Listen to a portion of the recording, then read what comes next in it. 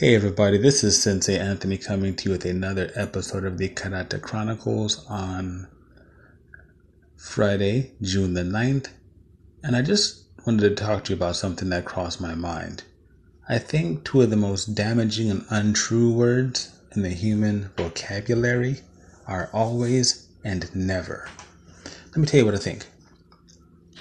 I watched a video with an instructor who was saying that the Kubotan, a small metal cylinder, is useless as a weapon. Now, I could go into that in detail, and as a matter of fact, I think I'm actually going to put a video out regarding my thoughts about that, but that's later. He was basically saying that there were no ways in which a Kubotan, that's Kubutan, for those of you who are wondering, could be effective in a real fight. And the Kubotan is not a new weapon. It's been out for decades, centuries, maybe in some shape or form. And I thought about 10 different ways that it could be used in a real self-defense situation. The instructor is going on about how it'd be better to use a tactical knife or a tactical pen, all these things. But he did not address the fact that if you've been practicing using a Kubotan, you can actually use a similarly shaped object in the same way, like an ink pen or a pencil, or for you women out there, or heck men, no sexism here, a makeup or a lipstick tube. He completely overlooked the many uses for this weapon from both standing and ground applications. Now, I am always skeptical immediately when somebody says something never works.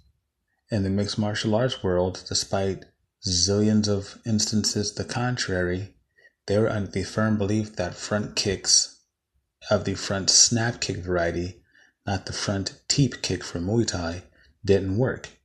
And then what happened? Anderson Silva knocked out Vitor Belfort with the front kick. I believe Travis Brown knocked out Alistair Overeem with the front kick.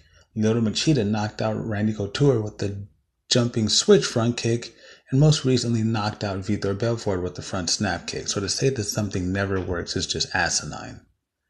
Along the same token, to say that something always works is equally dangerous.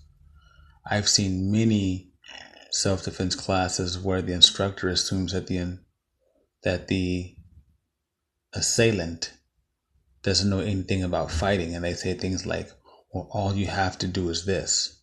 No, it's hardly ever all you have to do. So I'm basically saying that the words always and never, try to remove them from your martial arts vocabulary as it pertains to training, as it pertains to learning. Otherwise, I think you're selling yourself short. Anyhow, I'd love to hear from you guys and gals. Is there something that you think always works or never works? If there is, I'll be more than happy to investigate it, explore it, work with it. And if you think it always works, I'll find a way to disprove that. Not because I'm mad at you, but because I love you and I'm trying to help you grow. And if you say that something never works, I'm going to try to find a way to make it work for you in a practical way because I love you and I'm thinking about you. Anyway, check me out on martialartsoakland.com, Anthony Thomas Martial Arts on YouTube, and you guys have a fantastic day, evening, and weekend. And by far the most important thing, please be kind to yourselves and each other.